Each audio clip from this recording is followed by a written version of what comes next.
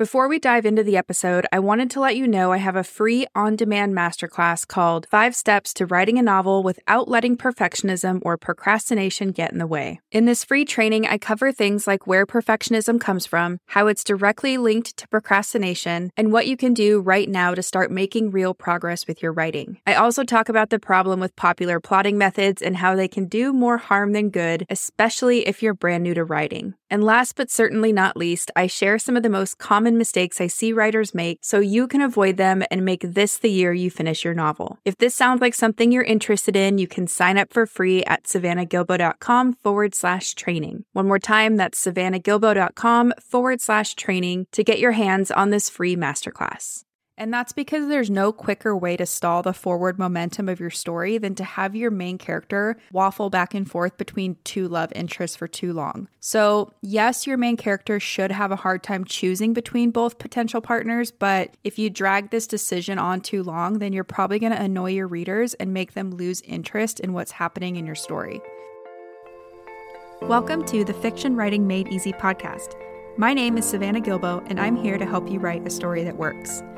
I want to prove to you that writing a novel doesn't have to be overwhelming. So each week, I'll bring you a brand new episode with simple, actionable, and step-by-step strategies that you can implement in your writing right away. So whether you're brand new to writing or more of a seasoned author looking to improve your craft, this podcast is for you. So pick up a pen and let's get started. In today's episode, I'm going to share with you my top 10 tips for writing better and more compelling love triangles. And I wanted to talk about this topic today because it's no secret that readers love a well-written love triangle, right? But writing a compelling love triangle is easier said than done. And I think this is why love triangles tend to get a bad reputation sometimes, because readers sometimes feel that love triangles are going to be predictable or cliche, and that's usually true if they aren't well executed. Love triangles can actually be wonderful plot devices that can have beautiful and moving results if they're well developed and well written. So before we get into my top 10 tips, let's quickly talk about what a love triangle is so that we're all on the same page.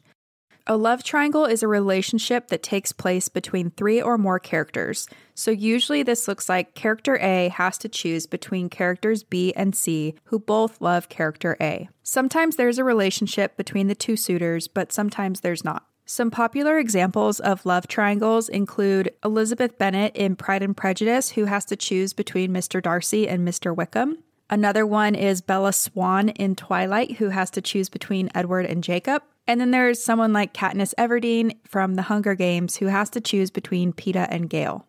So now that we're all on the same page about what a love triangle is, let's dive into my top 10 tips for writing better, more compelling love triangles. The first tip is to develop all 3 of the characters involved in the love triangle. Your love triangle is going to be much more engaging to the reader if they know and care about all 3 of the characters involved in the love triangle.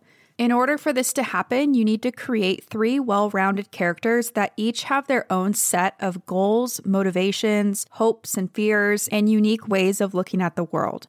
All of these things help to shape who each character is and impacts how each one of them is going to respond to the plot events of your story. And if you don't do the work to properly flesh out each of the characters involved in your love triangle, then the reader's probably going to end up either rooting for only one of the suitors, or they're not really going to care about the outcome either way. So make sure you develop each one of the characters involved in the love triangle if you want readers to really latch on and care about the outcome.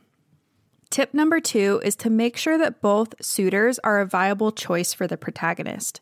So your protagonist should have an actual reason for caring about both suitors, as well as legitimate reasons for not being able to choose one over the other right away. So if one character is quote-unquote perfect for your protagonist and the other suitor is obviously the quote-unquote wrong choice, then there's never going to be any suspense for readers over who your protagonist is going to end up with. In other words, this is what's going to make your love triangle feel predictable, and your reader's probably going to feel less invested in whatever character is painted as the quote-unquote wrong choice.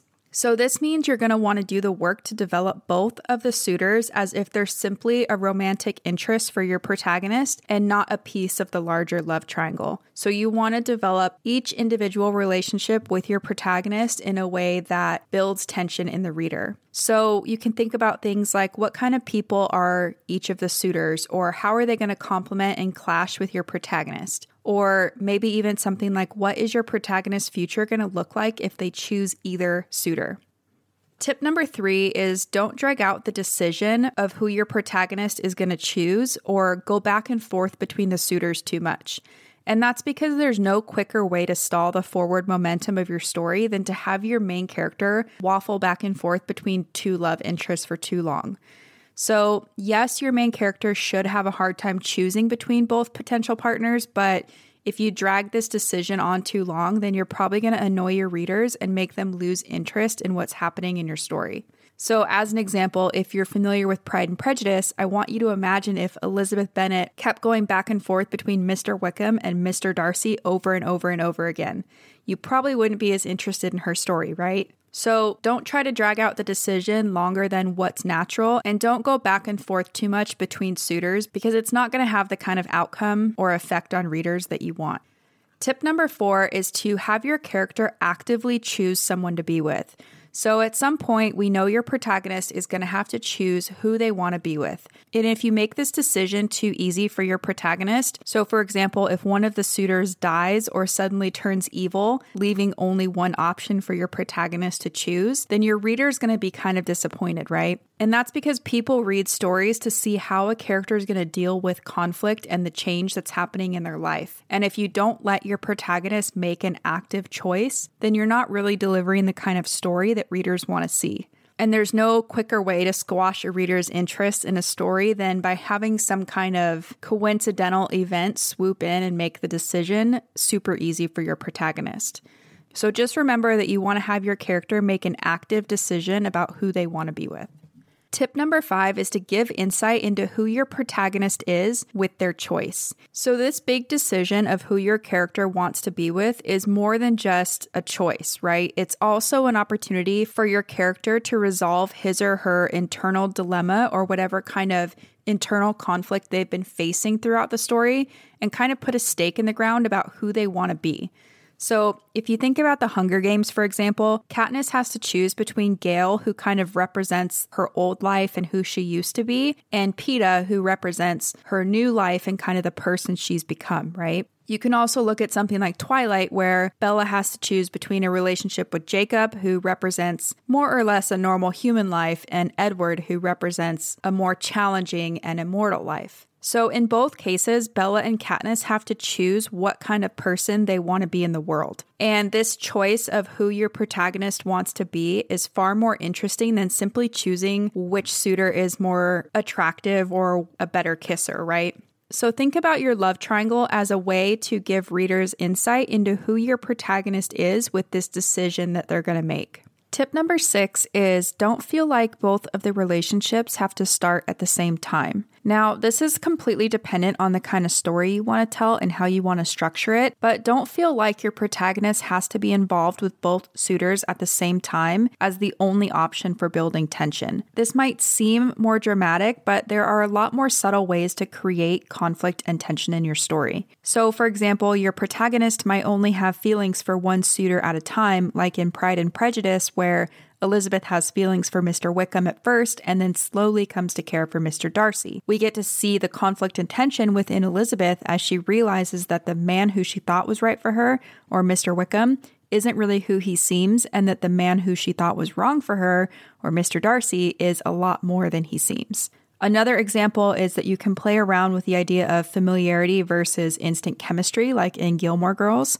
So in Gilmore Girls, Rory's kind of torn between Dean, who's been her longtime boyfriend, and Jess, who is the new guy in town and who she has instant chemistry with. Both of these examples are relatable situations, and they can also provide fertile ground for some really good conflict and tension too. So try to be creative about the types of love triangles you include, and remember the relationships don't have to start at the same time. Tip number 7 is to let your readers know what's at stake.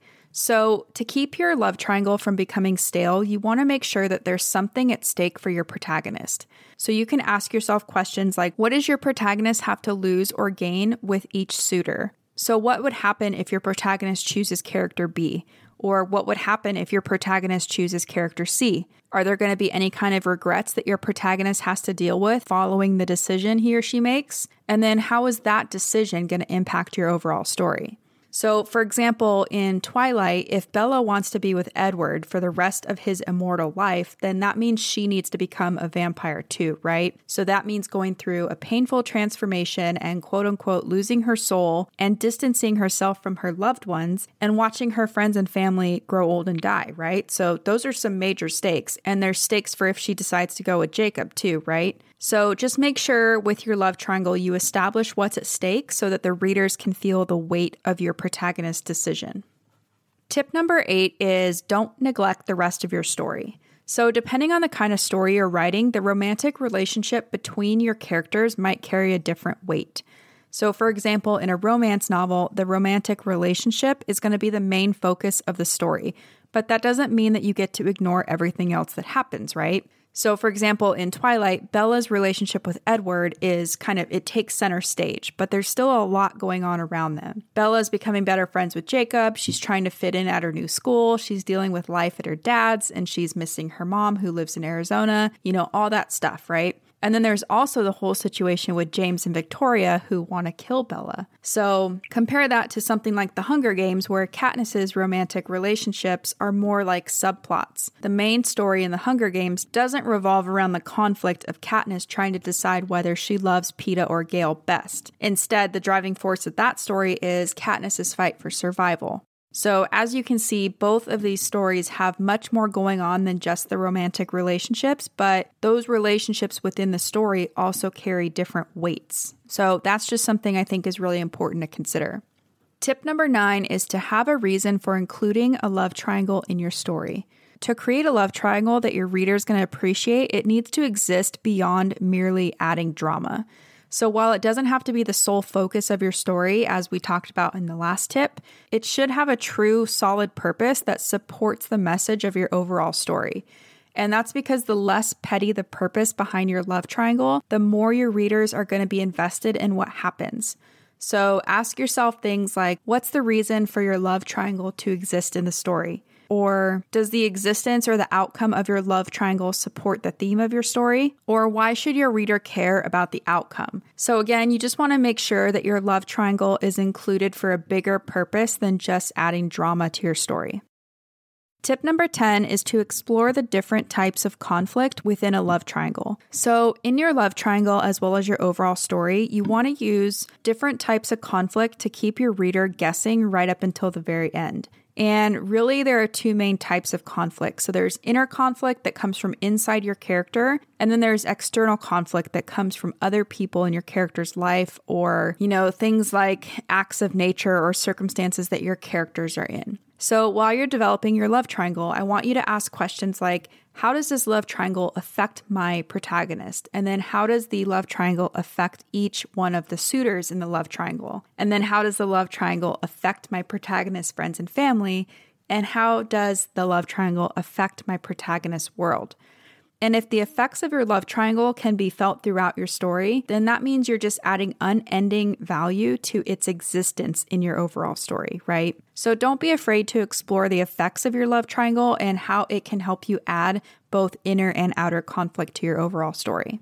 So that's it for today. Those are my top 10 tips for writing better, more compelling love triangles. And I know that was a lot, so let me just go over them really quickly for you. Tip number 1 was to fully develop each of the characters involved in your love triangle.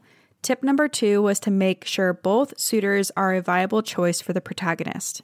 Tip number 3 was don't drag out the decision or go back and forth with the decision too much. Tip number 4 was have your character make an active decision about who they want to be with. Tip number 5 was use your love triangle as an opportunity to give insight into who your protagonist is with their choice. Tip number 6 was don't think that both relationships have to start at the same time. Tip number 7 was to establish what's at stake with the outcome of the love triangle. Tip number 8 was don't neglect the rest of your story. Tip number 9 was have a solid reason for including a love triangle in your story in the first place. Tip number 10 was use your love triangle to help you explore the different types of conflict in your story. So hopefully these 10 tips are going to help you feel more confident about writing compelling love triangles that aren't predictable or cliche, and that can instead have really great results when they're developed well and well written. So that's it for today's show. As always, I want to thank you so much for tuning in and showing your support. If you want to check out any of the links I mentioned in this episode, you can find them over at savannahgilbo.com/podcast. And if you haven't done so already, make sure you subscribe to the show because there's going to be another brand new episode coming out next week. If you're an Apple user, I'd really appreciate it if you took a few seconds to leave a quick rating and review. Your ratings and reviews tell iTunes that this is a podcast that's worth listening to. And in turn, that helps this show get in front of more fiction writers just like you. So that's it for today's show. I'll be back next week with a brand new episode. Until then, happy writing.